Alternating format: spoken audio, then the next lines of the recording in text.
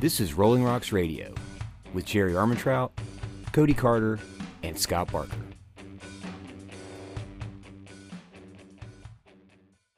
Welcome to Rolling Rocks Radio, the podcast where we talk about mixed martial arts, jiu-jitsu, and anything else we find entertaining. I'm Scott Barker. He's Jerry Armentrout. And tonight is the first episode of Rolling Rocks Radio International. We have a very special guest today. We have Talei Aldiss, all the way from New Zealand. She is a professional boxer, program manager, and all-around badass. So, Talei, how are you doing today? I'm good. Thank you. Thanks for having me. Thank you for joining us. So Jerry's done some research on you. I've done some research on you. You seem to be a very interesting individual. So why don't you take us back to the beginning? Tell us about Talei. Where were you born? You know, how did you come up? What's your story?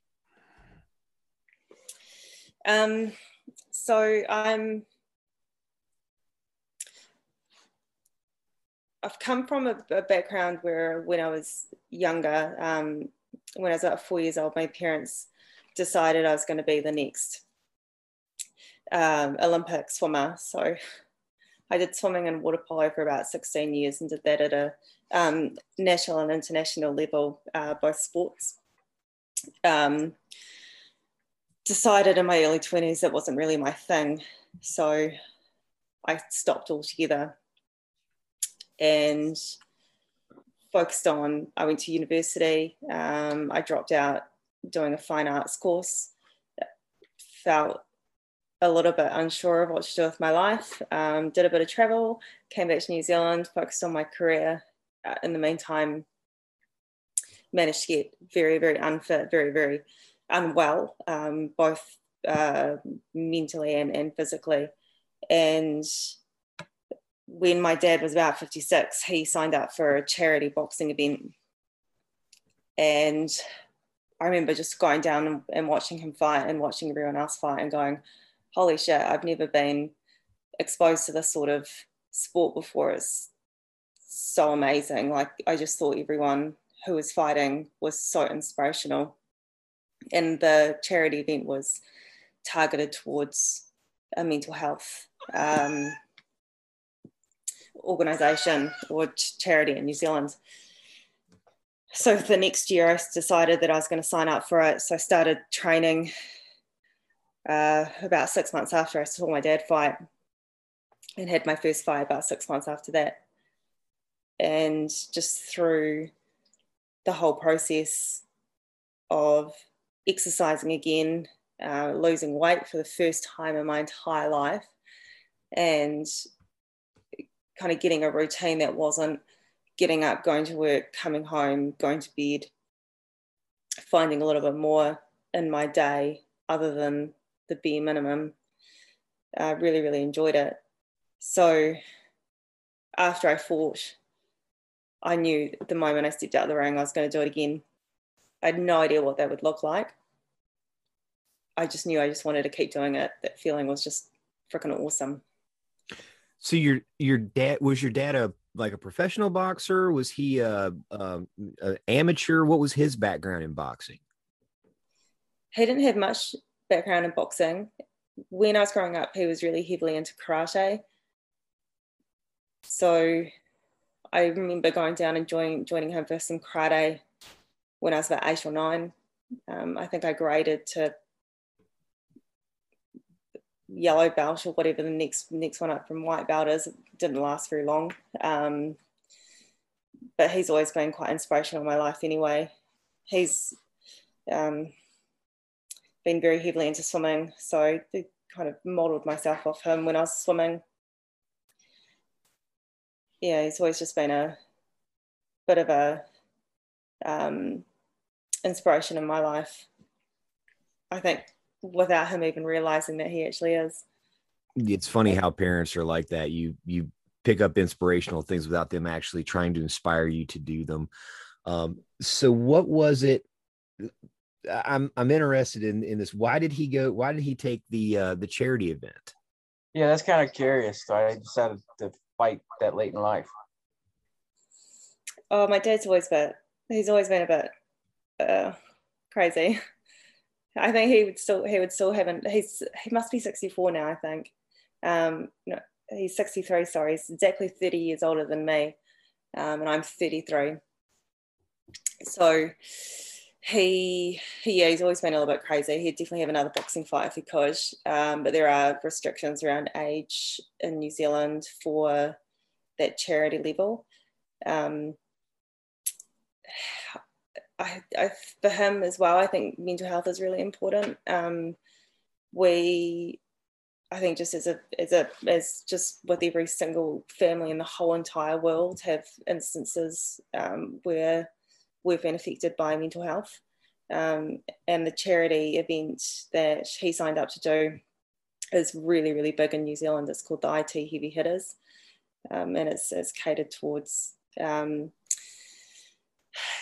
providing funding for critical services such as counselling in New Zealand for people who don't have access to it because of poverty or location. Yeah, I think everywhere around the world has issues with mental health. America, we have a lot of problems, even though we have insurance coverage and they're supposed to be able to give people help when they need it. You still find a lot of people not getting any help at all, or they just give them pills and send them on their way. So that's pretty cool that your dad was willing to put his health, I guess, a little bit on the line just to raise money to help other people. It is really cool. Yeah. It's a very, very cool event. We've got a really bad kind of dichotomy when it comes to mental health. Either we think that you can talk about it and that'll fix everything, or they give you so many pills that they can't talk about anything. So, there's not a lot of integrated support here in America for the mental health challenges that seem to be ever present in modern society. But Jerry doesn't, Jerry has absolutely no idea about what it's like to take a fight as an older guy. Do you, Jerry? Yeah, I took my first amateur fight at 41 on 1 week's notice. I was learning boxing just for, like you talked about, health reasons, to get healthy, lose some weight. And my coach on a Tuesday said, "Hey, what are you doing Saturday?" Like, I don't know. She was like, "You want to fight?" So I ended up fighting a kid in his 20s, going the distance. I lost by split decision, but it was the most fun I ever had. That's amazing. I think it's like boxing is one of those sports, and I'm only saying boxing because I don't have much reference for other sports, but when you get to an age gap like being 40 versus being 20, it's so different. Like when you're younger, things hurt less, you recover faster. I think you probably have a slight mental difference as well, that kind of YOLO. Yeah. Whereas when you get older, you start realizing that your health is really important, and being injured is serious, not only for your sport, but for everyday life as well. I'm always very, very aware that I still work full time as a project manager, and head injury can really impact my ability to earn money to pay my mortgage and live. Yeah, I totally understand that. We train 3 or 4 days a week with jiu-jitsu. We spar on Sundays. And yeah, I have a 60-hour plus job at a warehouse and as a supervisor manager. And if I didn't have my job, it'd be hard to pay my mortgage and support my family. But again, I guess as we get older, in that fight, my first fight ever, the guy was younger, he had more experience. He was a cage fighter.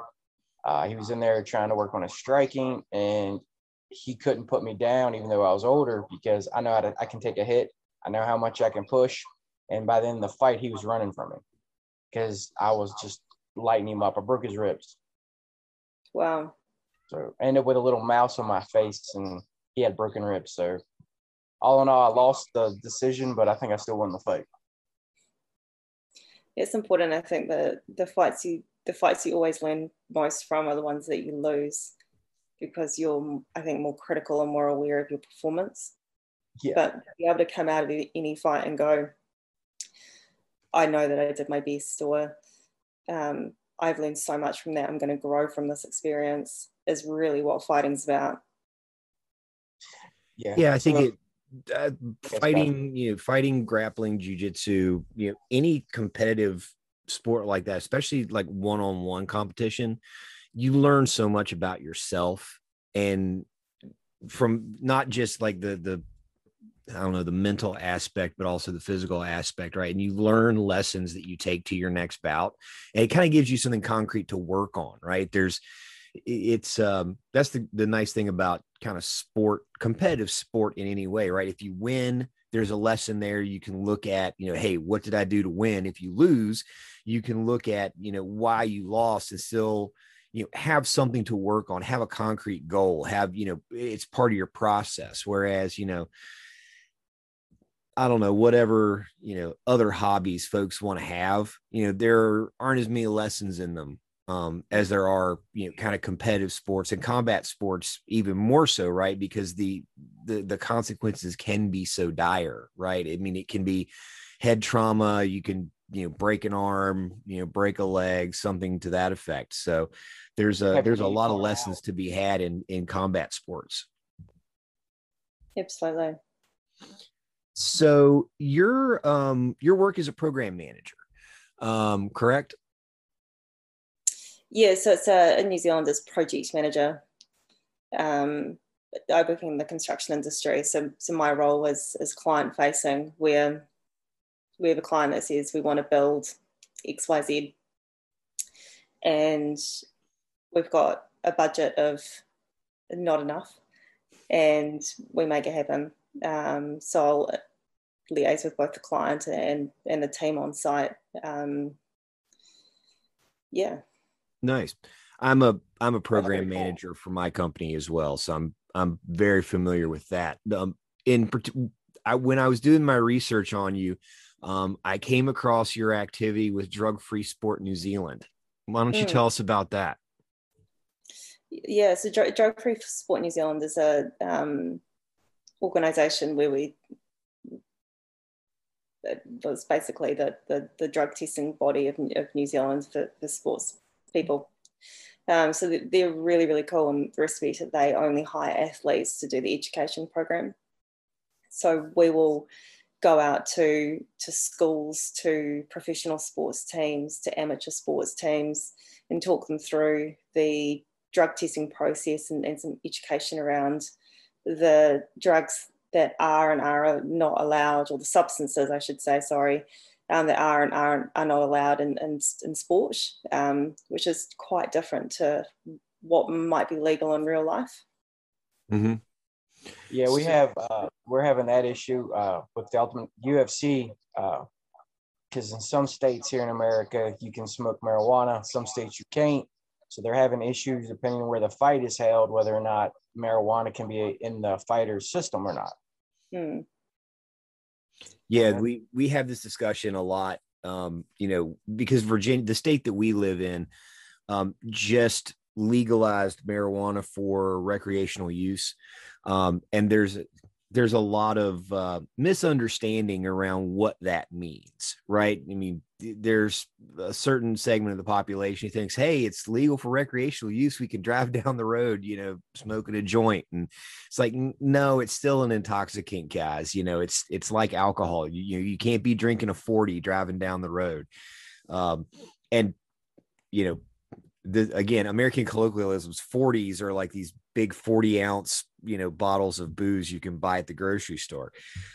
So yeah, we're having a challenge here in our state, educating everybody to understand exactly what legal means and the ramifications of that around marijuana use. So how did Drug Free New Zealand, how did you get hooked up with them? Did they contact you? Did you contact them? How did that relationship start? Oh, it was purely just a job advert, just calling for more or current athletes. So I just put my CV together. As simple as that, actually. It's been really amazing, actually, because I get to meet so many different people across New Zealand who are usually full-time athletes, but just in sports that I've never had exposure to. Like some of our educators are, there's one that we work with who is an ex-Olympian weightlifter. And I just think that's just such an incredible sport. And I've never been around powerlifting or weightlifting before. And it's amazing to think that there are people out there that can get into these kinds of sports and go to the Olympics and have these amazing careers. And then we'll end up together at drug-free sport. That's pretty cool. Yeah, it makes a lot of sense. A lot of people want to take the shortcut of, well, if I take this pill or I take this shot, I can get stronger, better, faster, recover faster. But it doesn't make the playing field fair, because you'll have one person who has access to all kinds of stuff and someone else who doesn't or doesn't believe in it. And then you'll have that unsettled reality where if they meet in especially like boxing, in the cage or something like that, it's like, did the best person win, or did the person with the best drugs win? Yeah, it's really interesting learning more about different substances and then PEDs, and the biggest learning that I've had from it is just the huge amount of health consequences for a range of drugs that people could potentially have access to and decide to take. And at the end of the day, really, I don't really want to shorten my lifespan by doing something stupid for 2 years, or even just risking my career. Like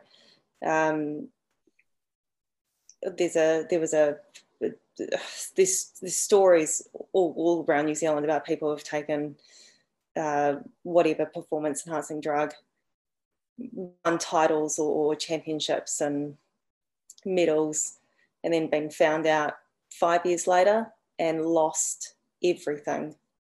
And you think, we all work so hard, like just because you want to get a bit of an upper hand, and it doesn't diminish how hard you might have to work, and you're just wasting it all that time you've just wasted. Yeah.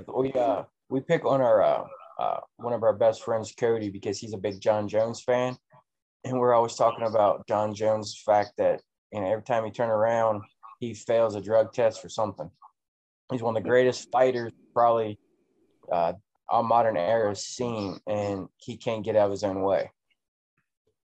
And and you can tell it's caused him to have some mental issues, some lapse in reasoning, because he's made a lot of major mistakes, and there's no way he would have done that stuff if he was clean.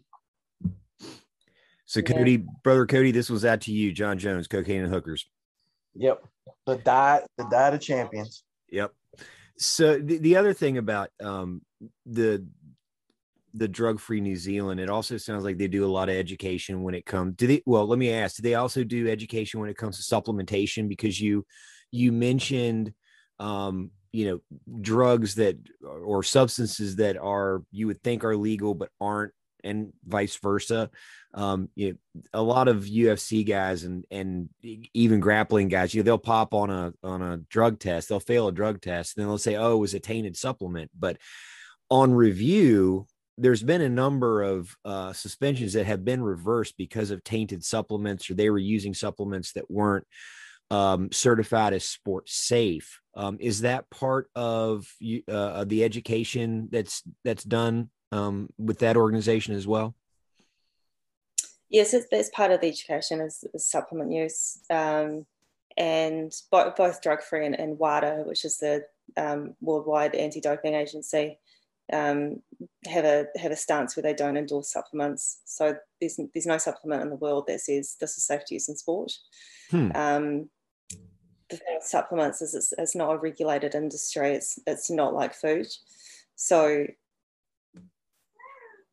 you can have a brand saying we're saying that XYZ is in our supplement, but there have been testing done where they've found that there's actually ABC in that supplement too, and dangerous levels of ABC, and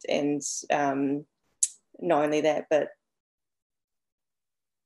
some of those are banned substances as well. It has a lot to do with, I believe, cross-contamination of product lines as well. They might be making something over here, and it's basically contaminating over to where they're making the supplement. But again, because it's not regulated like food, it's not tested as strongly as what food is.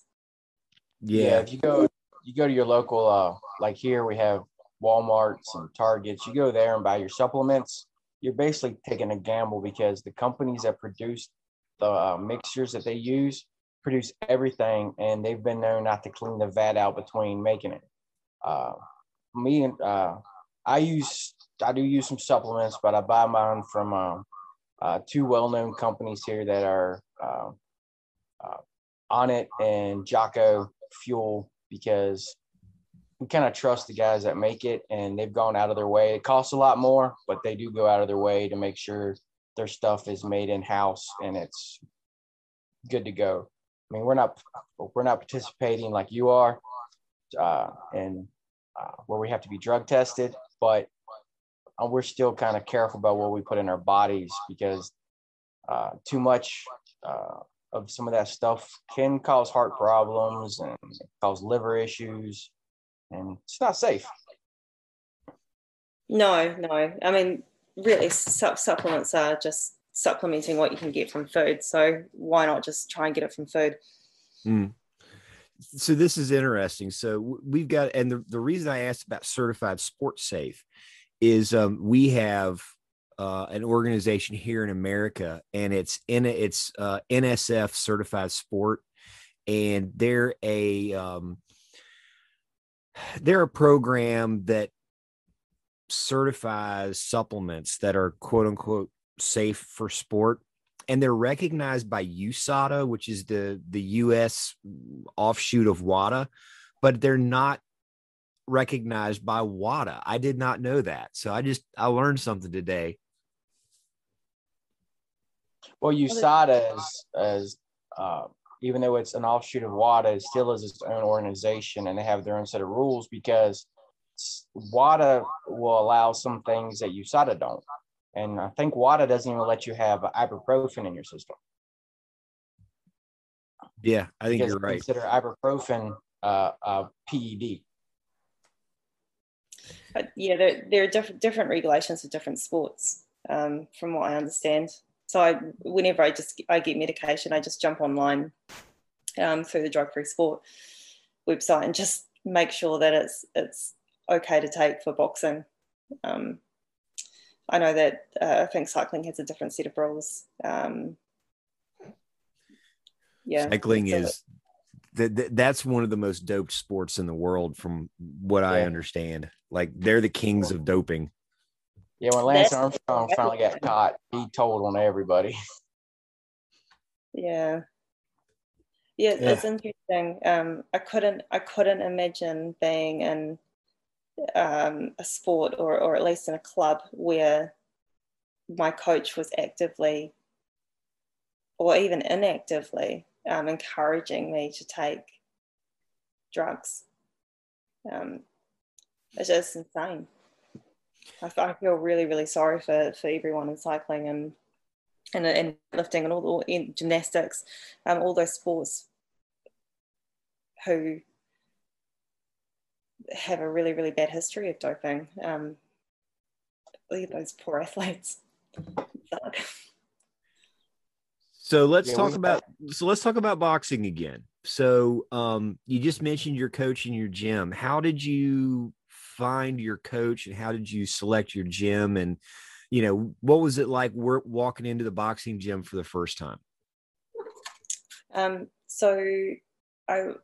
The first boxing gym I went to was the one my dad was going to. It was just a local boxing gym.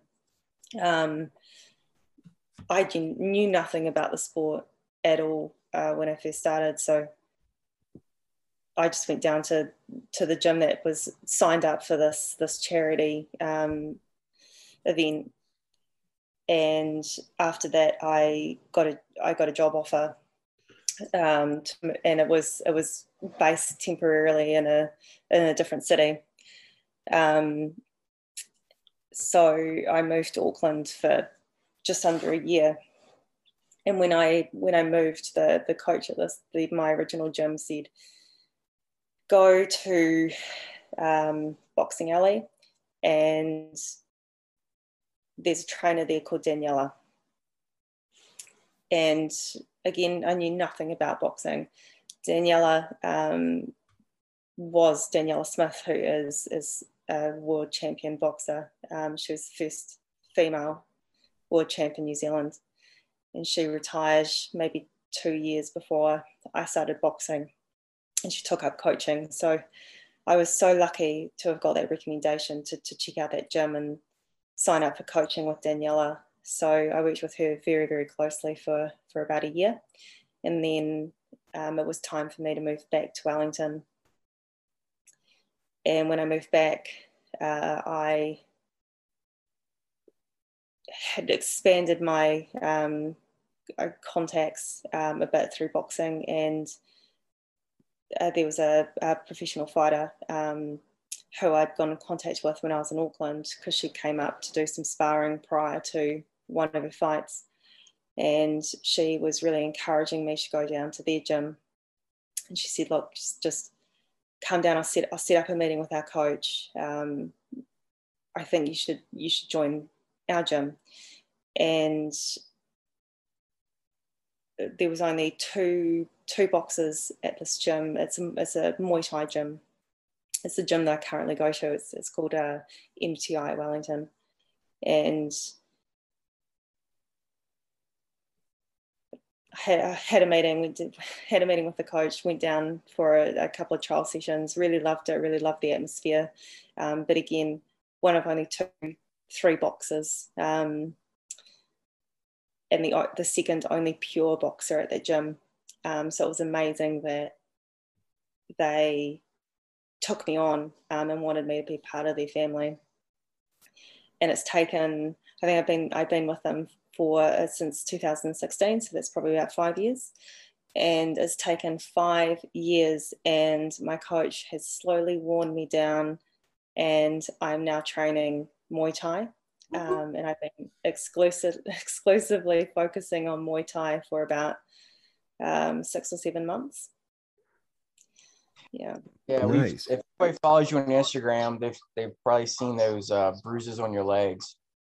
Scott and I started sparring Muay Thai, and he walks around with a lot of bruises as well.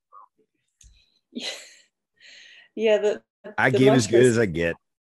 No, you don't. No, you don't. I don't get bruises as much as you. Yeah, my most recent thing was we just did an hour and a half of leg kicks. So it was just me and one other person at that particular training session, and we just kicked each other's legs for an hour and a half. We started training. I've done boxing for a while, but Scott really never did striking, so we decided to start striking. And our friend Cody, he was a cage fighter, and we have another friend, Chris, who fought in the cage, and both are pretty good at Muay Thai. Chris is amazing at Muay Thai, so they were training us, and then they would coach us through our sparring sessions, and it's pretty fun beating up your best friend. It actually is. If we treat our best friends this way, I'd hate to see what we would do to our enemies. So I got a couple. So based on that, I got a couple questions. So what was the first thing that went through your head when your coach told you go to Auckland and go to Boxing Alley? Because I've got this view of like a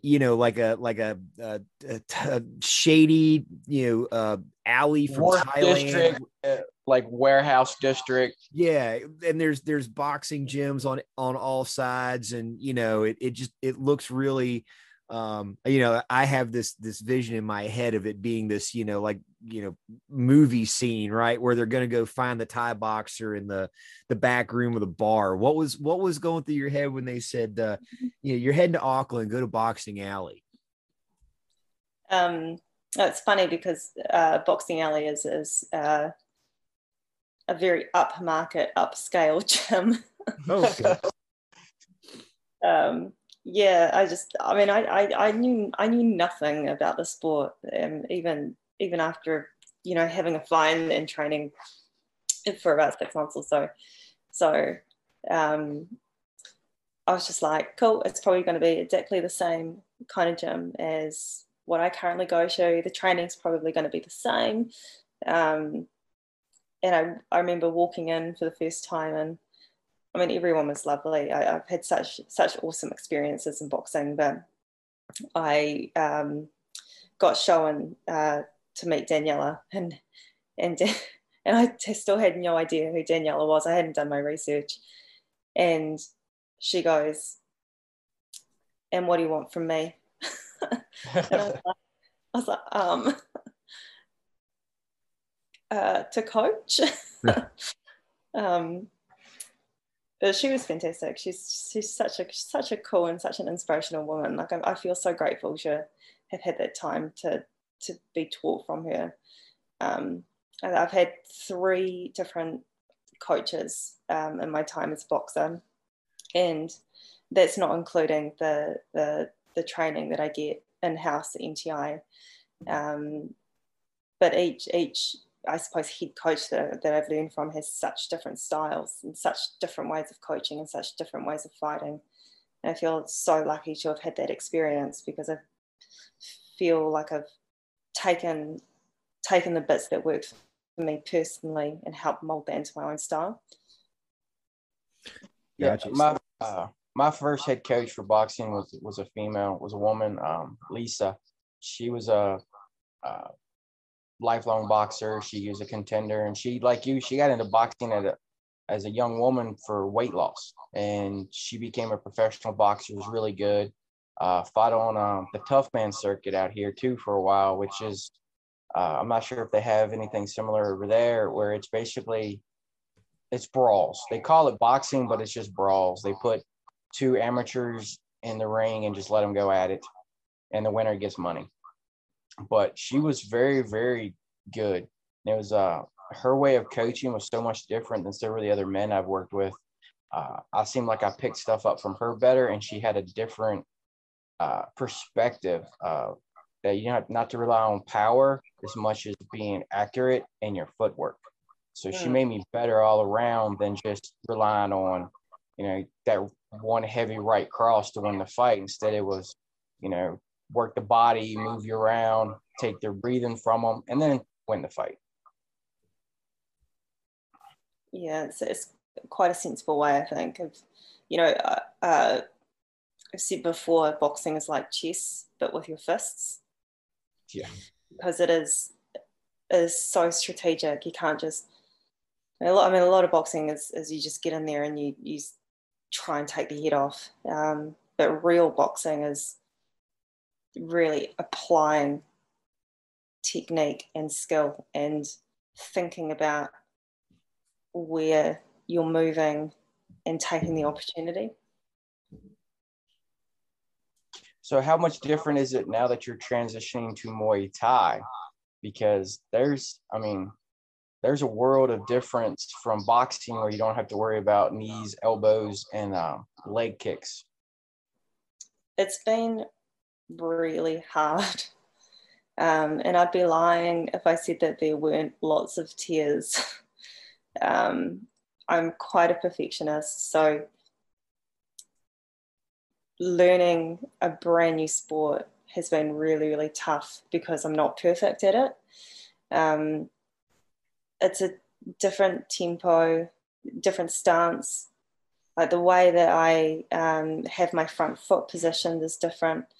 And then, you're not only focusing on someone's fists, but your legs as well. So you're learning how to check kicks, return with kicks, flow in kicks with your punches, and then just not rush it. Like it's really easy to be a fast fighter with punches, but when you put kicks into it, you need to make sure that your foot is in the right position and that you're the correct distance away from your opponent to get the correct shot. It's been a huge learning curve.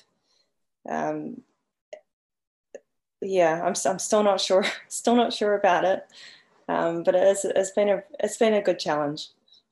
Do you put a lot of work in on the clinch and the elbows on the inside, or is that something that is allowed in your fight? Yeah, so our gym is very well known for clinch. So we work a lot in clinch. Even when I was boxing, I was learning how to clinch. Yeah, the world is starting to see a lot of really good Muay Thai fighters come out of New Zealand. There's a lot of them starting to compete in Glory. I mean, not Glory, like Ryzen. There's a good many of them competing in the UFC now, Bellator. And a lot of them are coming out of New Zealand area now with a Thai style, but like a different focus on the way they throw their kicks and the way they use the clinch and the elbows. So New Zealand is becoming world known for some high level Muay Thai fighters, which is pretty awesome. Yeah, it's really awesome. We do have a very good gym in Auckland where most of the UFC fighters are, I think actually to be fair, all of the UFC fighters are training from now. And it's a very strong gym. It's so cool. It's so cool being able to see other New Zealanders on a world stage, especially in a sport that you're really passionate about. Like, we're such a small country. We're only, just over 4 million people. We have more than that in our state. That's cool. So just seeing someone be so successful outside of New Zealand is just so cool. Yeah, it's city kickboxing, isn't it? Where all the guys are coming out of. Yeah. Yeah, we're huge UFC guys, and I'm looking for. I love some of the styles like Israel. He's brought this amazing style out of there, and it's really cool to watch how he moves and how he uses. He takes his time and he moves so well. He's almost like a video game, the way he can dance around other people. Yeah, he's got a very unique way of moving. Yeah. Didn't work out real well with Jan Blachowicz, but that was a big jump in weight. Yeah. I mean, probably besides Izzy, probably one of the most famous New Zealand fighters is Mark Hunt, right? I mean, he came out of New Zealand, he started at Oceania super fighter gym, and, he grew up outside South Auckland. So that's probably for, UFC and mixed martial arts fans, that's probably the most famous New Zealander that everybody's familiar with. He's the king of the walk-offs. The dude was just amazing. And his entries when he was fighting in Pride, his entries were always amazing, because he would have he would have his team do the haka as he came out to the ring, and just he was a great fighter, and probably, like I said, the one that US fans are most familiar with from New Zealand. Yeah, talking about Mark Hunt, it was cool watching him when he got his last belt, I think, at his gym. They promoted him, and they all did the haka for him, including Jason Momoa was there training with them, and he trains Mark Hunt, which is kind of really cool that you got some, a world famous actor now that's training in this small gym and working with these guys that are like, he's not working at some prestigious little a glamorous place. He's working, it looked like a garage with a bunch of guys on an open wall, which is shows you how great a gym that is that someone like him will go there to train. Yeah, I think what makes a gym is it's really not the space, it's the people. You know, if you've got a good coach, and if you're training there and you're determined and you're disciplined, that's really what makes the great gym. 100%. Yeah. Some of the best places that I've ever trained were like Jerry said earlier, industrial spaces, old warehouses. There's a place that I train up in Ohio when I go up there right outside Cleveland. And it's literally the Ohio Jiu-Jitsu Center. And it's a warehouse district, right? It's the Ohio Jiu-Jitsu Center. On the other side is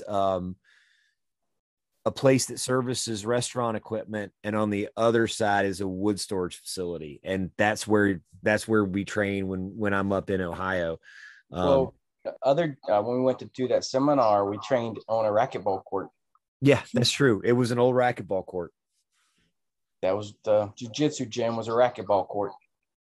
Yep, that was which was pretty awesome. It was kind of like training in a fishbowl because it still had the glass wall of the old racquetball court. So it was kind of weird. It was like training in a fishbowl. I know what the animals at a zoo feel like now. Yeah. So go ahead. Hey, Jerry. So what's it like for you making your walkouts and knowing that people are there to watch you fight, to watch you not only get hit, but to hit someone and possibly, trying to get a knockout and a win? What's that like for you? Does the crowd help you get going, or do you like tune them out and just do your thing? How does that work for you? Yeah, crowd's really irrelevant for me in fighting.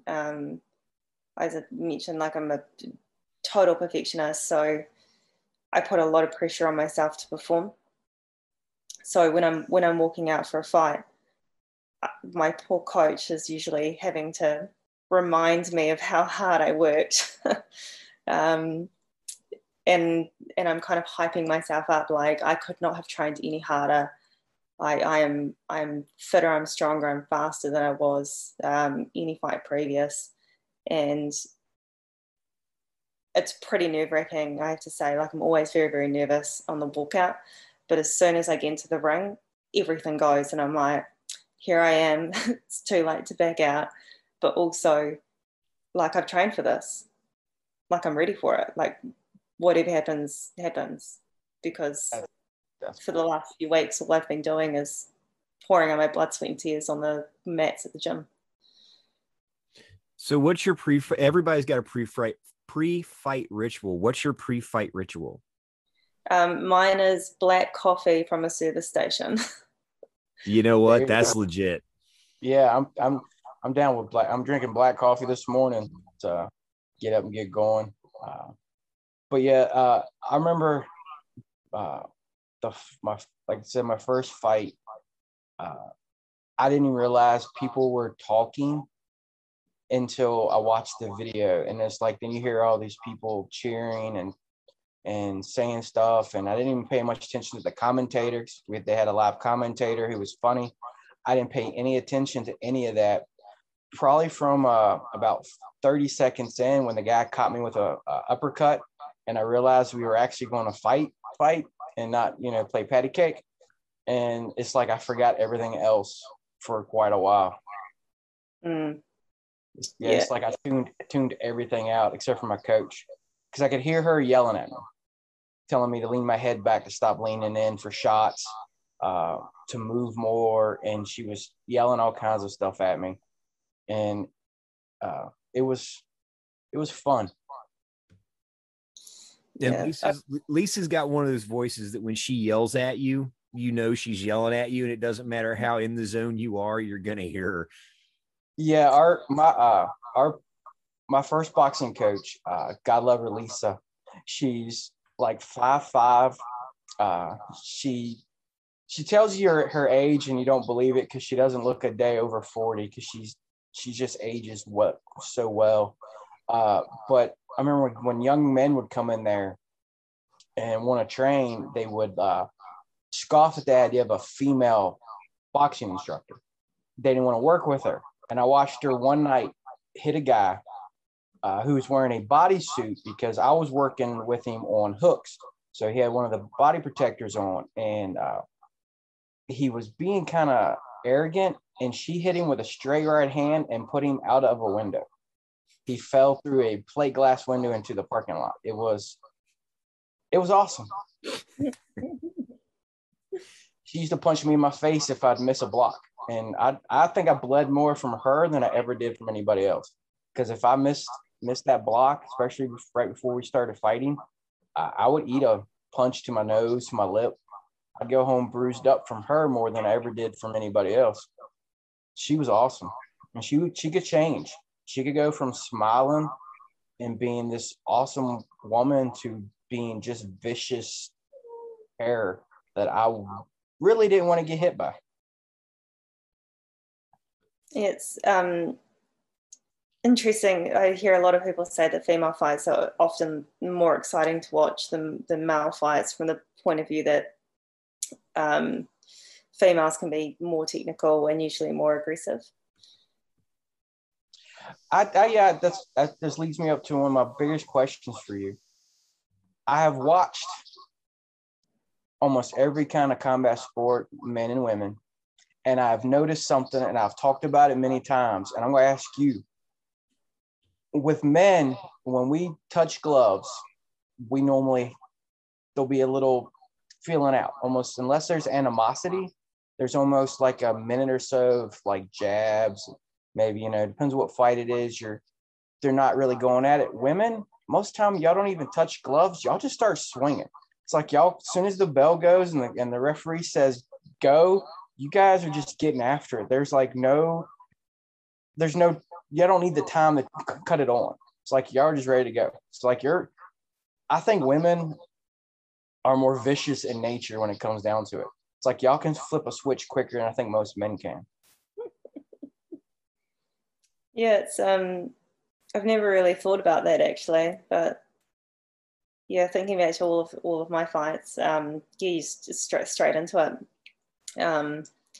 I think we're just better at getting down to business and not fucking around. That's probably it, because you hear a lot of these guys talk about, oh yeah, well, I needed to get hit that first time to wake up, to realize I'm fighting.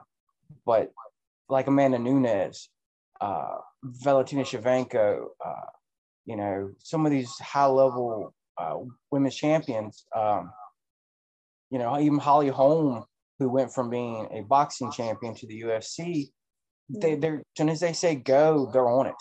I mean, they're throwing strikes, they're moving in for the kill. I mean, especially Nunes.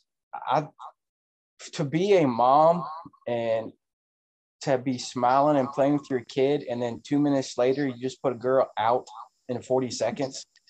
It's just, maybe it's a maternal instinct y'all have that's different than ours. But it is, I will say that women's fights, especially now, are so much more entertaining, and probably pound for pound, y'all probably have some of the best technical fighters coming up right now in any sport. It's amazing. Yeah, I would agree. Even, if you look at some of the new fighters coming out of Thailand, like Jerry, who was the Bonnaby, who was on the last, she was Tiger Muay Thai. She's on that. I know. Yeah. I know who you're talking about. Yeah. I can't remember her name, but yeah, you've got some high level. I mean, just look at one championship. They've got some high level Muay Thai fighters at one, and they're all these young. I mean, they got a 16-year-old fighter now at one championship. And I mean, there's some very, very legit. Mackenzie Dern. I mean, she's laughing and smiling and playing with her kids, and then they say go, and she's trying to rip somebody's knee off. Grace Gundam. I mean, and just as a grappler, she's 18 now, I think. She's just a jiu-jitsu grappler, but she is beyond vicious when it's time to go. That fighter was Loma Lukabomi. I had to look it up. Okay. But yeah, she's out of Tiger Muay Thai out of Phuket, and her last fight on the UFC was really exciting, really great fight. Looking forward to seeing what she does. And then Jerry, did you see Grace Gundram's role with Jean-Jacques Machado the other day? Yes, that he did. He used his size and reach, I think, a little bit more with her, but she put up a good fight. I mean, to be rolling with someone that gave her coach his black belt, Yeah, and to actually hang in there for a little while was pretty cool. Yep. So, Talei, you mentioned that when you went and met with Daniela, that you met with the coaches and they kind of decided, that if you wanted to train at the gym. What did that process look like? I mean, was it like an interview? Did you guys talk for a little bit? Did they put you in the ring to kind of see what your skills were? Was it a tryout? What did that look like? So that was when I was coming back from training with Daniela and looking to fight with MTI Wellington. I mean, I'd already met them. I'd already met the head coach and one of the boxers in Auckland when she came up to spar. So he knew me, not well, obviously, but enough because we'd spent a couple of hours together sparring, and I struck up a friendship quite quickly with the boxer. So she was always in my ear, and I think also in his ear a lot about, hey, Talei's coming back to Wellington. Here's her number. Catch up with her, have a chat. And so I met with Mark over lunch and just had a chat about what I wanted to do with boxing, really, and then kind of learned a little bit about how he I guess runs the gym and what his expectations are of his fighters. And then I went in for I think a sparring night with his team, and basically decided from there, yes, I did want to join. And so I went in for a trial period, I think, of a couple of weeks to make sure it was a good fit for both of us. And then they got stuck with a boxer. So you said you were the second pure boxer that was in that gym. But now you're starting to fight Muay Thai, or train Muay Thai. So is your fight coming up in the next couple months? Is that a boxing match or is that a Muay Thai match? So my fight in July will be Muay Thai. I'm looking at predominantly a Muay Thai fight year. So my last boxing match was in 2019. Shortly after my boxing match, I had 3 fights, I think. I only had 3 fights in 2019. And I think in my first fight, I got concussed and didn't realise, because I've been concussed before and then had very, very different symptoms. Fought again. Still concussed. Symptoms started getting worse and worse and worse, and then I ended up having my third and final fight at the end of 2019, and at that point was like, definitely something's wrong with my body, but I don't know what it is, because I was basically tired the whole time. I was basically having trouble adjusting my eyesight, and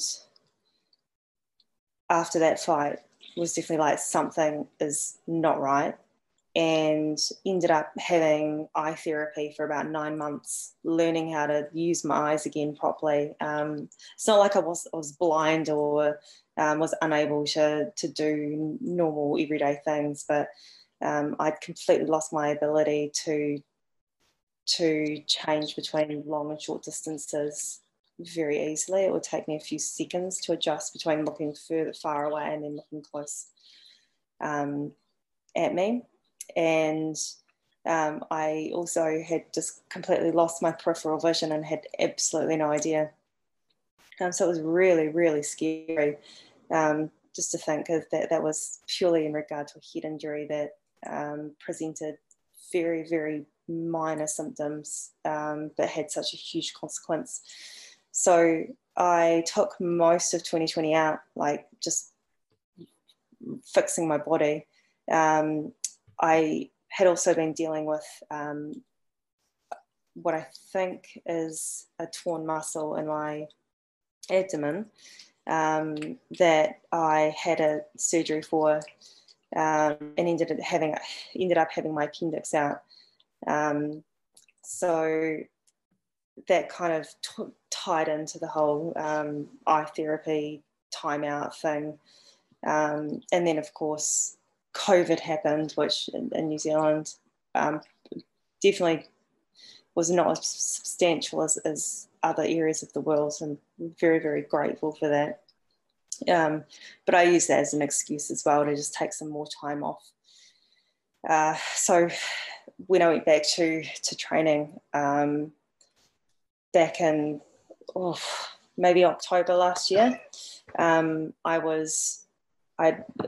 I gained probably about 15 kilos, which is just an insane amount of weight, and just trying to lose that weight in a healthy, controlled manner, rather than starving myself for 6 weeks to make my normal fight weight. So the focus for this year has been the change to Muay Thai, get my body back in shape, and July onwards will be probably a very heavy focused Muay Thai year. I would like to have some boxing fights, but at this point, just the change to learning how to fight Muay Thai has been so great. I don't really want to mix it up. Although I know in future there'll be opportunities for me to have a Muay Thai fight one week and then the next week have a boxing fight. It's certainly been done by other members of our gym who do it very, very well. So I'm hoping that I'll also be able to adjust. So what was COVID like for you in New Zealand? I don't want to talk a ton about that, but it was pretty crazy here in America. So I'm interested to hear what it's like for somebody, elsewhere, especially on somewhat of an isolated, little island like New Zealand. So what was it like there? What did you guys have to put up with for the last, year and a half with the stupid 19?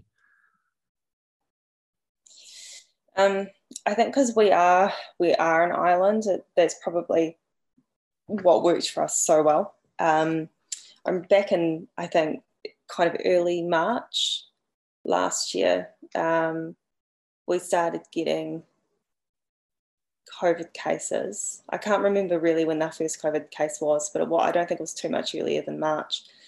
And I think we'd got up to about 100 cases in the country. And I remember thinking, I don't know how serious this thing is, but I'm slightly concerned because I'd been watching what Italy was doing with their lockdown and what China had done, and thought, there's some pretty massive powerhouses who are concerned about this thing. So we had about 100 cases, and then the government went, right, in 3 days we're locking down the entire country for 4 weeks, or a minimum, I think, of 4 weeks. So we went into full lockdown, where it was we were basically isolated to our houses. We were allowed out to exercise outside within, I think, a 5-kilometre radius of our home. Might have been smaller than that, I'm not too sure. And I think all up, once we were back to what felt like normal was about 9 weeks. And then Wellington has been fairly unaffected since then. Life has remained pretty much as per normal. The only thing is, in the construction industry, is we're seeing delays of materials and increases in costs. Yeah, the commodities changes and the instability in the commodity market is absolutely insane. The stuff my company makes relies a lot on metal and fabric, and just metal prices are just crazy. We can't get quotes. We have quotes that are good for 24 hours. The prices fluctuate so much. Our vendors who are usually giving us, 30-day quote, quotes that are valid for 30 days or 60 days, they're giving us quotes that are valid for 1 or 2 days now. And it's crazy. And we just came off of our COVID restriction in our state yesterday. Yep.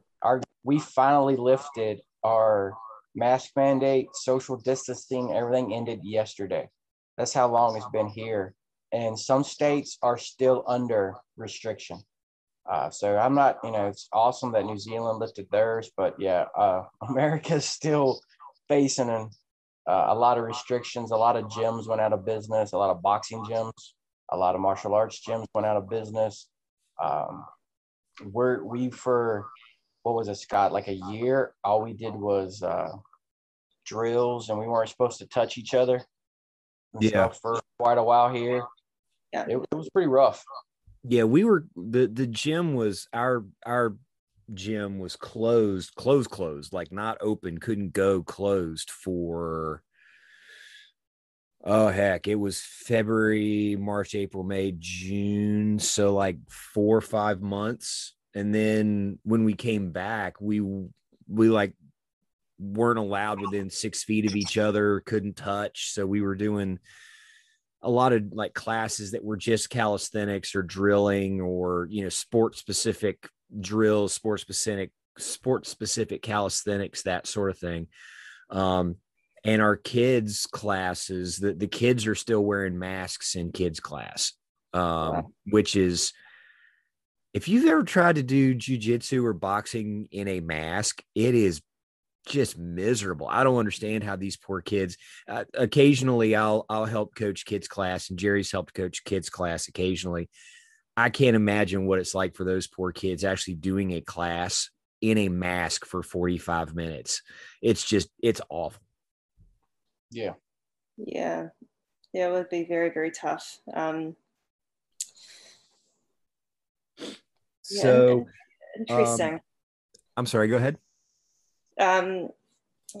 Just like international travel, for example, masks are mandatory on planes, yet children don't have to wear them, and the thinking is around COVID not affecting children as severely or even at all like adults. It's amazing that you've got kids wearing masks and jiu-jitsu, although I can't really comment because I don't work in the health profession.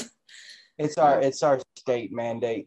Some states opened up a while back and they had no issues. Our school districts here still don't want kids to actually go back to school. They've been learning online, and they still have a lot of issues here in our home state where different counties don't want to go back to live schooling. They want to continue teaching kids via internet, which isn't really good for especially that many people at once, because a lot of these kids aren't getting the one-on-one they might need, especially if they're struggling.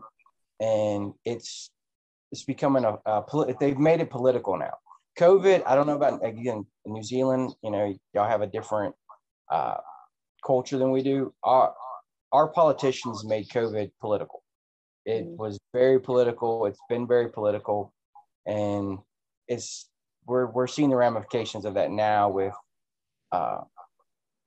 different people finding out that, well, it probably didn't help. You probably didn't need to wear a mask for that long. We've probably been better off not social distancing. We could probably get a herd immunity quicker. And so now we're just back to happy being back, able to train full time. And and actually spar, because that was a big thing not to be able to do. Because I mean, imagine you can't learn jiu-jitsu without physical contact. it's the same thing for boxing. It's the same thing for Muay Thai. You can do all the drills you want. You can do all the drills in the world, but until you actually do it against a live resisting opponent, it's not the same. Yeah, you can look awesome on a bag. It's just when that bag starts punching back is the problem. When the short Gimli dude throws a head kick, I mean, kind of resets your thinking there, Scott, right? Yeah, I was not expecting that. I was just impressed you could get your leg up that high. Little short, yeah. We joke about you've probably seen Lord of the Rings. We've decided that our little trio is kind of like Gimli, Legolas, and Aragorn. Yeah. And since I'm the shortest of the group, I am definitely Gimli. I'm built like that. I'm built like a little dwarf. Yeah. So Jerry's the dwarf. I'm the elf, and our buddy Cody is the handsome one. So he's Viggo Mortensen's character in the movies. So he's somewhere I gotta do a better job on that Photoshop. I've got a Photoshop of Gimli and Legolas from the movie with Jerry and my face photoshopped on their bodies. It's pretty accurate and kind of funny. So let's talk about something totally different. Let's talk about cats. So our listeners can't see the screen, but you've got several felines roaming around on the couch with you. Are all of your cats Rexes? Actually, all of my cats are Sphinx, but I've got one Sphinx who has a lot of hair. She's not supposed to, but she has. That's okay. So did you purposefully get all Sphinxes? Do you have a thing for Sphinx cats? Tell me about that. Yeah, I just thought they were quite different looking cats, and to be honest, I still don't know why I got a cat, to be honest. But decided one day that I was old enough to get a cat and wanted something different, and ended up getting in touch with a Sphinx breeder who was, I just chose the closest one to my house, which was an hour and a half drive away. And she had a boy kitten who she hadn't sold. And so I went up to meet him and instantly fell in love and just went, I can't leave without this cat. And then it just kind of happened from there. I decided he needed a friend, and then my husband and I bought our first home together, and I went, I just feel like another kitten, and now we've got a house, so it doesn't matter how many cats we've got. And then I decided that kitten needed a friend, so I ended up with 4 cats. And then unfortunately my oldest, my boy, passed away last year. So we've got 3 girls now, so we're just a house of females. So your husband feels truly outnumbered? He is truly outnumbered. I've also got 4 chickens, so they're all females because we live in the suburbs. So he's well and truly outnumbered. That's awesome. Yeah, I have dogs. My wife had cats for a while, and we've lost all 3 of her cats over a time period, and now we just have dogs. And I have one in particular that she runs the house. She's in charge. It's funny how a little dog, have a hound that she tells us what to do. Yeah, I'm getting my husband a German Shepherd puppy for his birthday. So I think I'm about to have a lot less time on my hands than I currently have, which is very little to begin with. Well, that's going to blow your cat's minds too, to have a German Shepherd puppy running around. Oh yeah. Because those things are all energy. But it's good getting it as a puppy because we had cats when we got our dogs as puppies, and the cats, especially our female, she quickly laid down the rules of the house. And even though the dogs were so much bigger than she was, they listened to her. She would just, they wouldn't get after her. They wouldn't chase her. They wouldn't mess with her. They knew who was in charge. So the German Shepherd, they're good good dog, so they'll probably learn pretty quickly to leave your cats alone. Yeah, it's supposed to be easily trainable as well. So I'm hoping we'll set it up to be a very obedient dog. Well, like Jerry said, the good thing is you're getting the dog early and the cats are already in the house.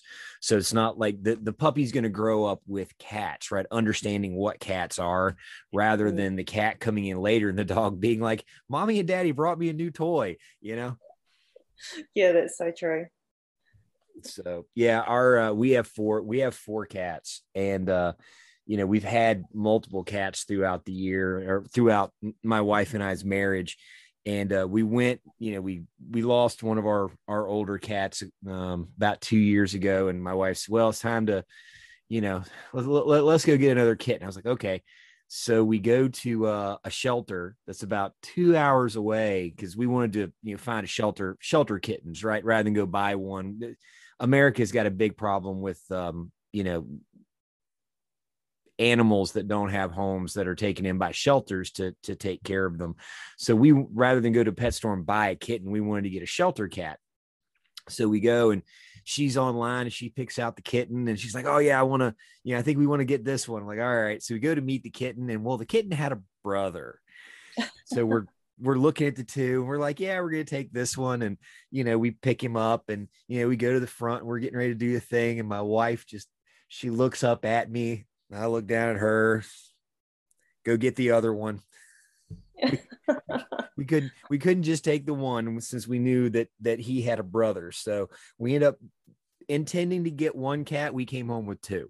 That's just kind of how it works. So they are currently little 2-year-old terrors that are running around aggravating our two older cats. My oldest is 14 years old and the other one Jameson's I think about 8 or 9 now. So they're both getting terrorized by our two kittens.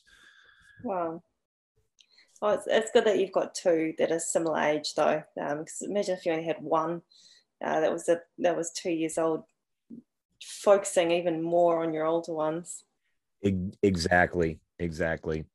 All right. So tell us about the fight that you've got coming up in July. You said it's going to be Muay Thai. Do you know who your opponent is? No idea. Okay. All I know is the weight I'm fighting at. As far as my opponent goes, I don't even care. I'm not too worried about who my opponents are, because I've tried studying opponents in the past, and I'll go into a match and they won't be anything like I thought they were going to be by watching videos or training videos or fight videos. So I've just kind of just taken the approach of it is what it's going to be in there. It's up to me to have the tools in my toolbox to react to what I'm given in that fight. That's awesome. Yeah, I remember when they asked me to fight the first real fight, I was supposed to fight a guy closer to my age, and he backed out. So they put me in the ring with this young kid, literally in the locker room. The promoter was like, you can fight him. It's like, okay. And my wife, God love her, who didn't even want to go watch me fight because she was afraid I'd get hurt. She was like, you're going to fight a kid? I was like, he's in his 20s. She's like, yeah, he's younger than you. And she was like, this is going to be bad, and end up being fun. But yeah, it's just one of those things where I was prepared to fight a guy my age. So I was like, yeah, he probably won't move as well. I won't have to worry about speed. And you get in there, and so you're thinking that, and then you get in there with some kid who's just so fast and dynamic. Mm-hmm. It was I've probably been better off not even thinking about it. Yeah, I think at the end of the day as well, every opponent that you have is always going to have different strengths, but they're going to have different weaknesses as well. There was one girl that I fought who was so lightning fast, like holy shit. I just remember her coming towards me, and I was like, oh my gosh, she's here, and then she's there, and then she's here again. It was really overwhelming. And I came out of that first round like, okay, I've probably lost that round. But I'm just going to have to deal with it by making sure that I'm utilizing my jab more to stop her coming in, so she's not here and there and everywhere as quickly. And I ended up wearing her down just through straight punches. And, had she been a slower opponent, straight punches may not have been the way to go for that fight. But it's all about, I guess, tools in your toolbox is what my coach says, and preparing for every occasion in that fight camp. Yeah, our coach uses the toolbox theory too. He talks about how the size of our toolboxes compared to his toolbox, compared to beginners' toolboxes, and that we need to utilize what we have and to expand our toolboxes. Yeah, we hear that a lot right before he chokes us out. It's great. It's one of those things. We are fortunate enough at our gym to have multiple coaches, and they all have a different style, especially in jiu-jitsu. They all come from a different style of background, and then we have visitors who come up and train with us. So me and Scott and our other teammates are lucky because we learn from a self-defense guy. We learn from someone who's more fluid. We learn from someone who's big and strong. We have a black belt that comes visit us who's 5'6" and might weigh 130 pounds if he's carrying his toolbox, but he can destroy the bigger guys. And is, like you said, that you have to be able to pull stuff out of your toolbox depending on who you're fighting. And the way you do stuff, because the way I do jiu-jitsu is different than the way Scott does it. We've both been trained about the same length of time, and we have the same coaches, but yet we have a total different approach the way we do things. And like I said, I'm excited about it, to be able to talk to you and get your perspective. And I'm hoping you'll come back after your fight and talk to us, because that's going to be awesome to see how you feel after your first real live Muay Thai fight. That's going to be cool. And we'll definitely get the time schedule figured out. Yeah, it won't be so bad this time.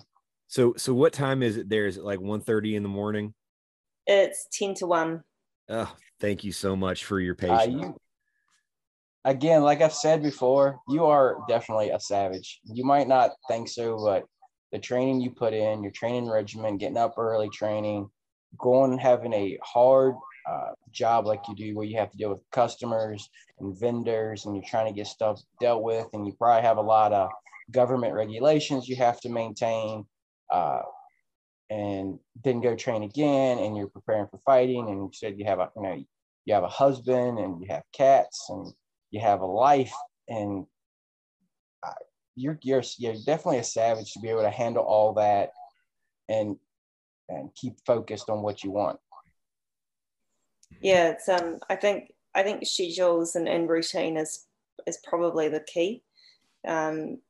Like discipline is hard, but once you have that routine, discipline becomes really, really easy, because you wake up at 5, and that's when you wake up, and you go to the gym, and then you go to work, and then you go to the gym, and you come home, and then that's just your life. And yeah, I'm so lucky to have a husband, because there are some mornings that I'm like, I didn't have time this morning to look after the chickens. Can you please make sure they've got clean food and water, because sometimes I'm not always organized, because I am human. But I think that the more structured you are in your daily life, the easier it becomes to be disciplined. We follow a guy named Jocko Willnick, and one of his biggest books he wrote is called Discipline Equals Freedom. And he talks all the time about just the discipline, that motivation will get you up once or twice, but discipline gets you up every day. Yeah. Completely agree. And I think as well, like I definitely have a lot of hard trainings. Like every training session I have is hard. I'm always pushing myself outside my comfort zone. And I don't really know what the answer is in regard to why I keep going back, but I think it's just the personal satisfaction and empowerment that I get through pushing myself really, really hard and not dying. It makes me go, okay, well, it's not going to kill me, so therefore it's not impossible. But I mean, I'm so used to getting up early now. My body just wakes me up early, even when I'm supposed to be sleeping in. So it truly is just an embedded routine at this point.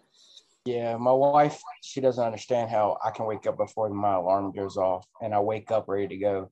She always talks about she has to wake up and drink 2-3 cups of coffee and try to wake up, and I pop out of bed ready to go, ready to even. And there's days I'll go run before I go to work if the weather's good, or I'll just do yoga, calisthenics here, swing a kettlebell, then go to work, and then go to the gym. Yeah, it's weird. There's probably a minute fraction of the population that enjoys getting punched in the face and keeps going back to do it. I mean, we've definitely got to be just a small segment of the population that thinks that's fun.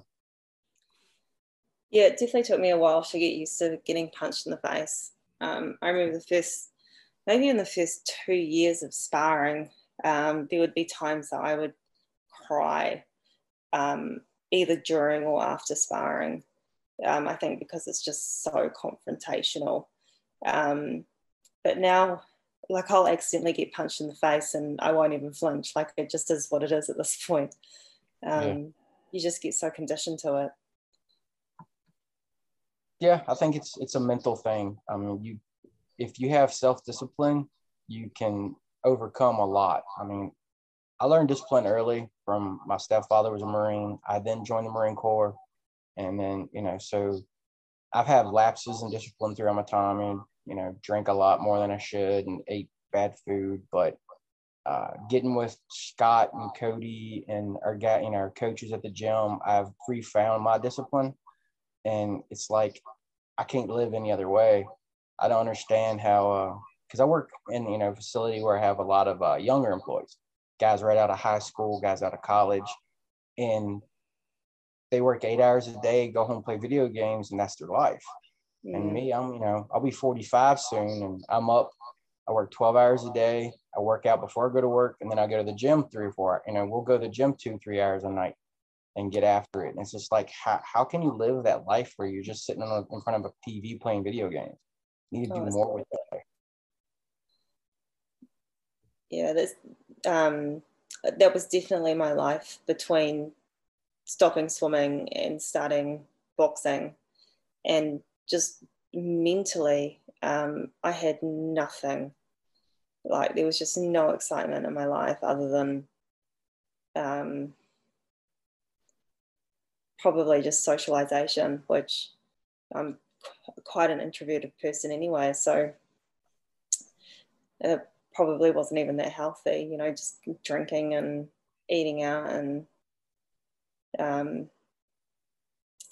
was in a really, really bad mental spot, all because like I truly just didn't have anything in my life other than being at work or being at home doing nothing. It's not a very healthy existence.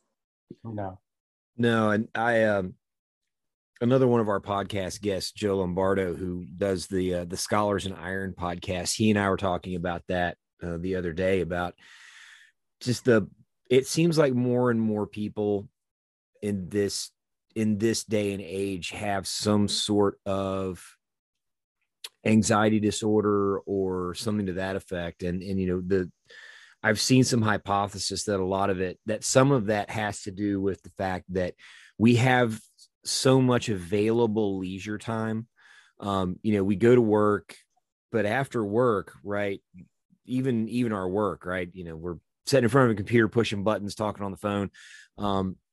We have so much leisure time.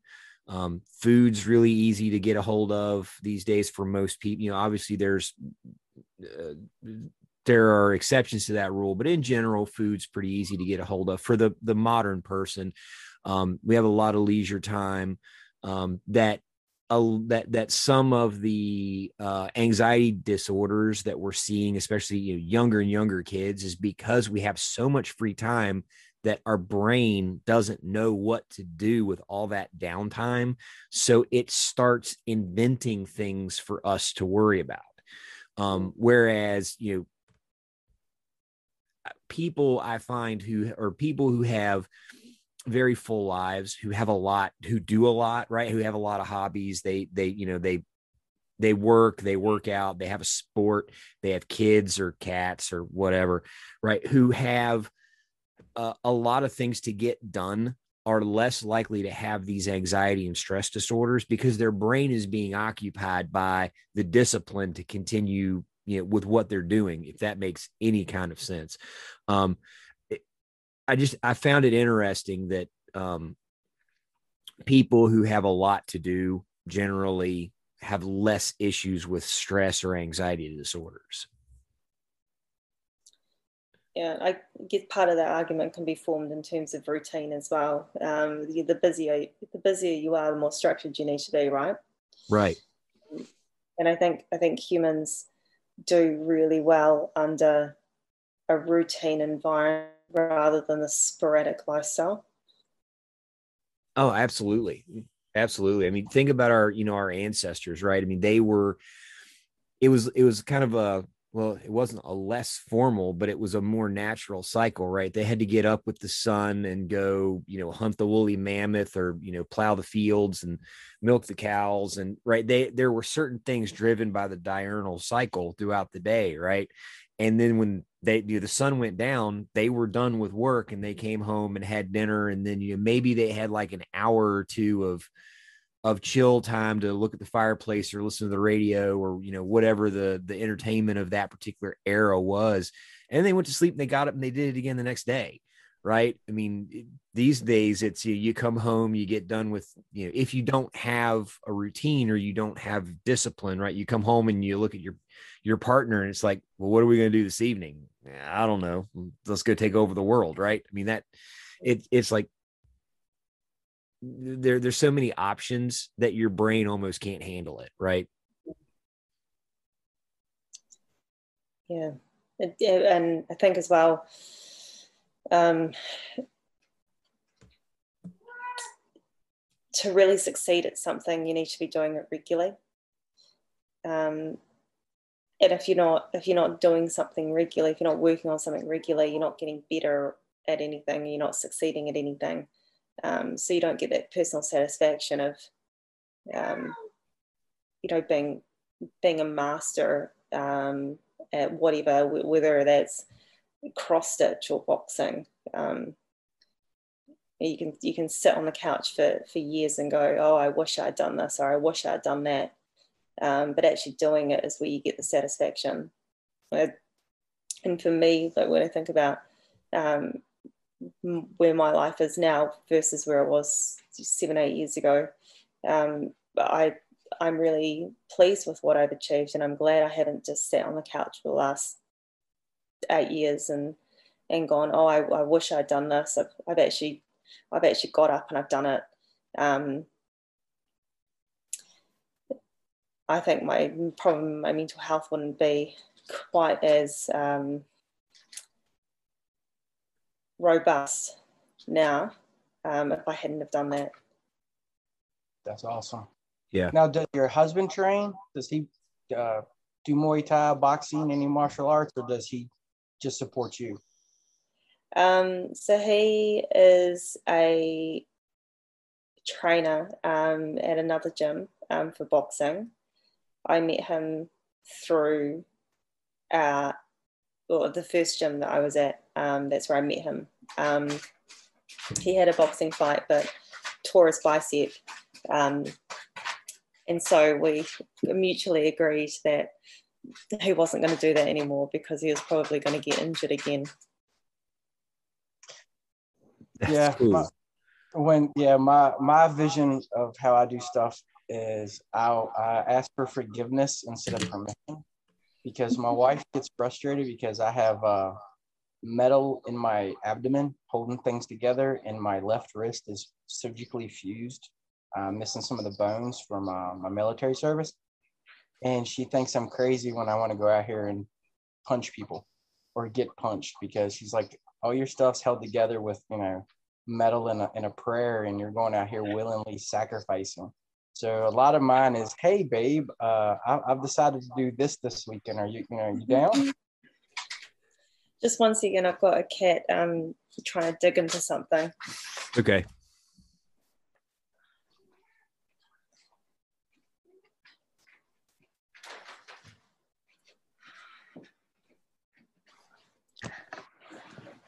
Sorry. No worries. We're very familiar with that. Yeah. I'm surprised you haven't heard mine digging at my office door the last few minutes. So you met your husband through boxing. So you were already training in boxing when you met your husband. How long have you guys been married? 3 years this year. Nice. Very good. That's awesome. So he's going to train. He's a trainer, but he's not going to box anymore because you guys were worried about him getting injured.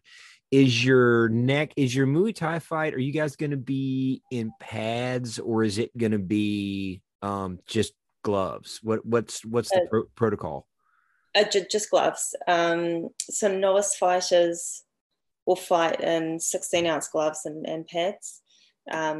I'm too experienced, so mine would just be what they call mod Thai, which will be Muay Thai without the elbows. Okay. Okay. So you still get your clinch work in, you just can't use elbows in the plum. Can you use the knees? Yep. Oh, okay. Oh, okay. It makes me feel a little bit better then. Mm-hmm. Awesome. 16-ounce gloves. What do you guys? 8-ounce. Ooh, okay. That's going to be fun. 8-ounce gloves there's almost nothing there, really. I mean, I wore 16 and 18. Depends on which amateur fight. They'll either have, at my weight, I was either in 16 or 18. But I do have a set of 6-ounce grappling gloves, and there's no padding there. It's almost like you're just padding your knuckles so you can hit harder. Yeah. Yeah. It's funny, the less padding you have, how much faster your punches feel.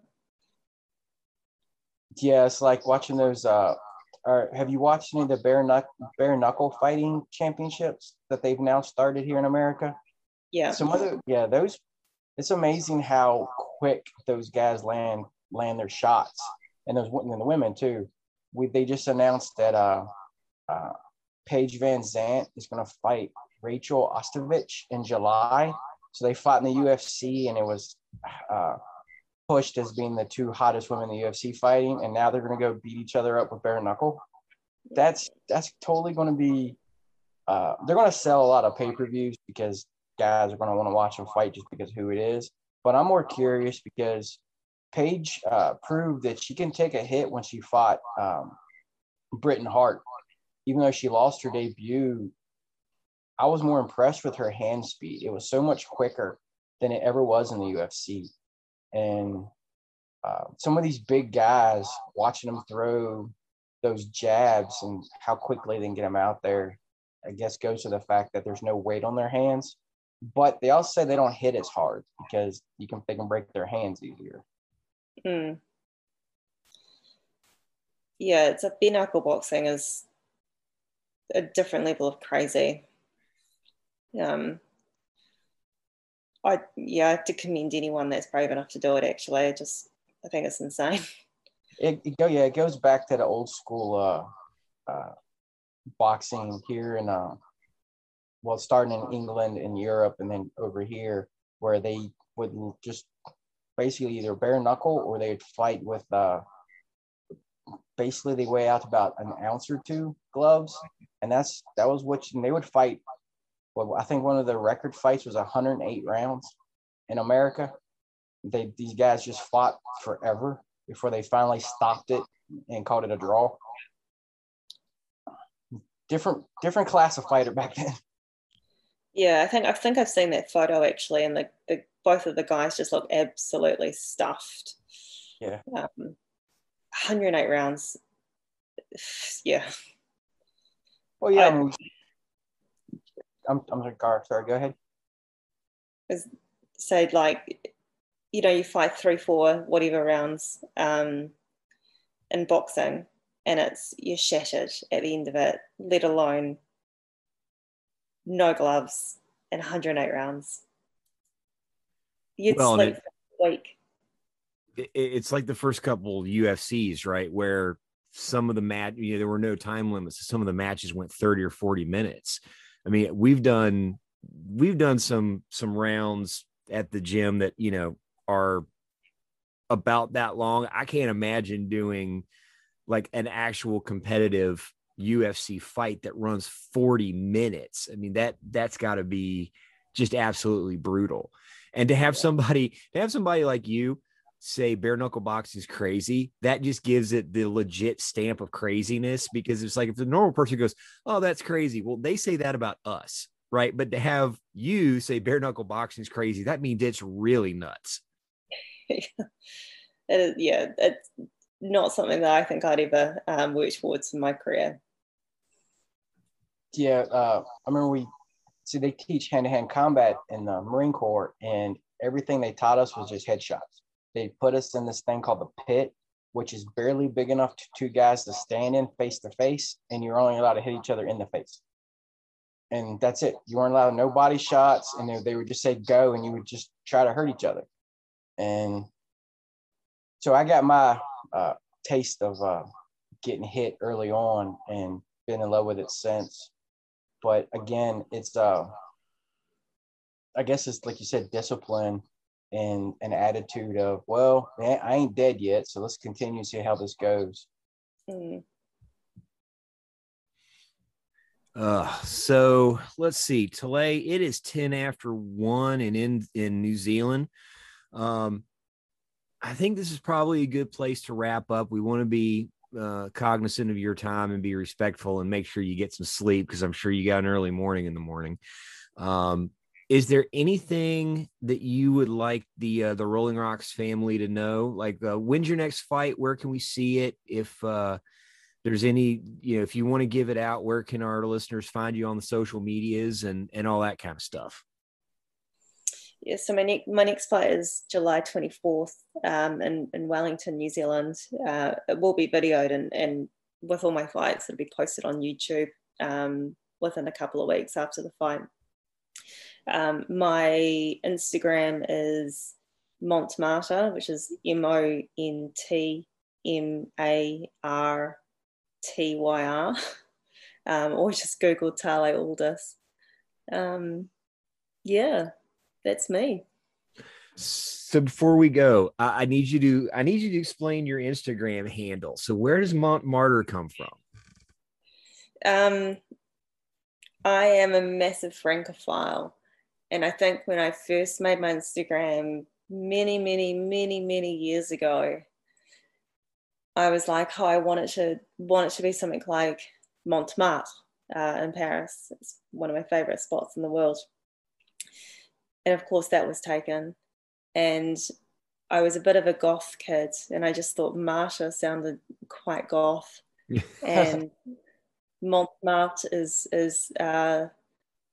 like the hill of martyrs, and that's what it loosely translates to. So it's just a bit of a mix of both, and I've never really changed it. It just is what it is.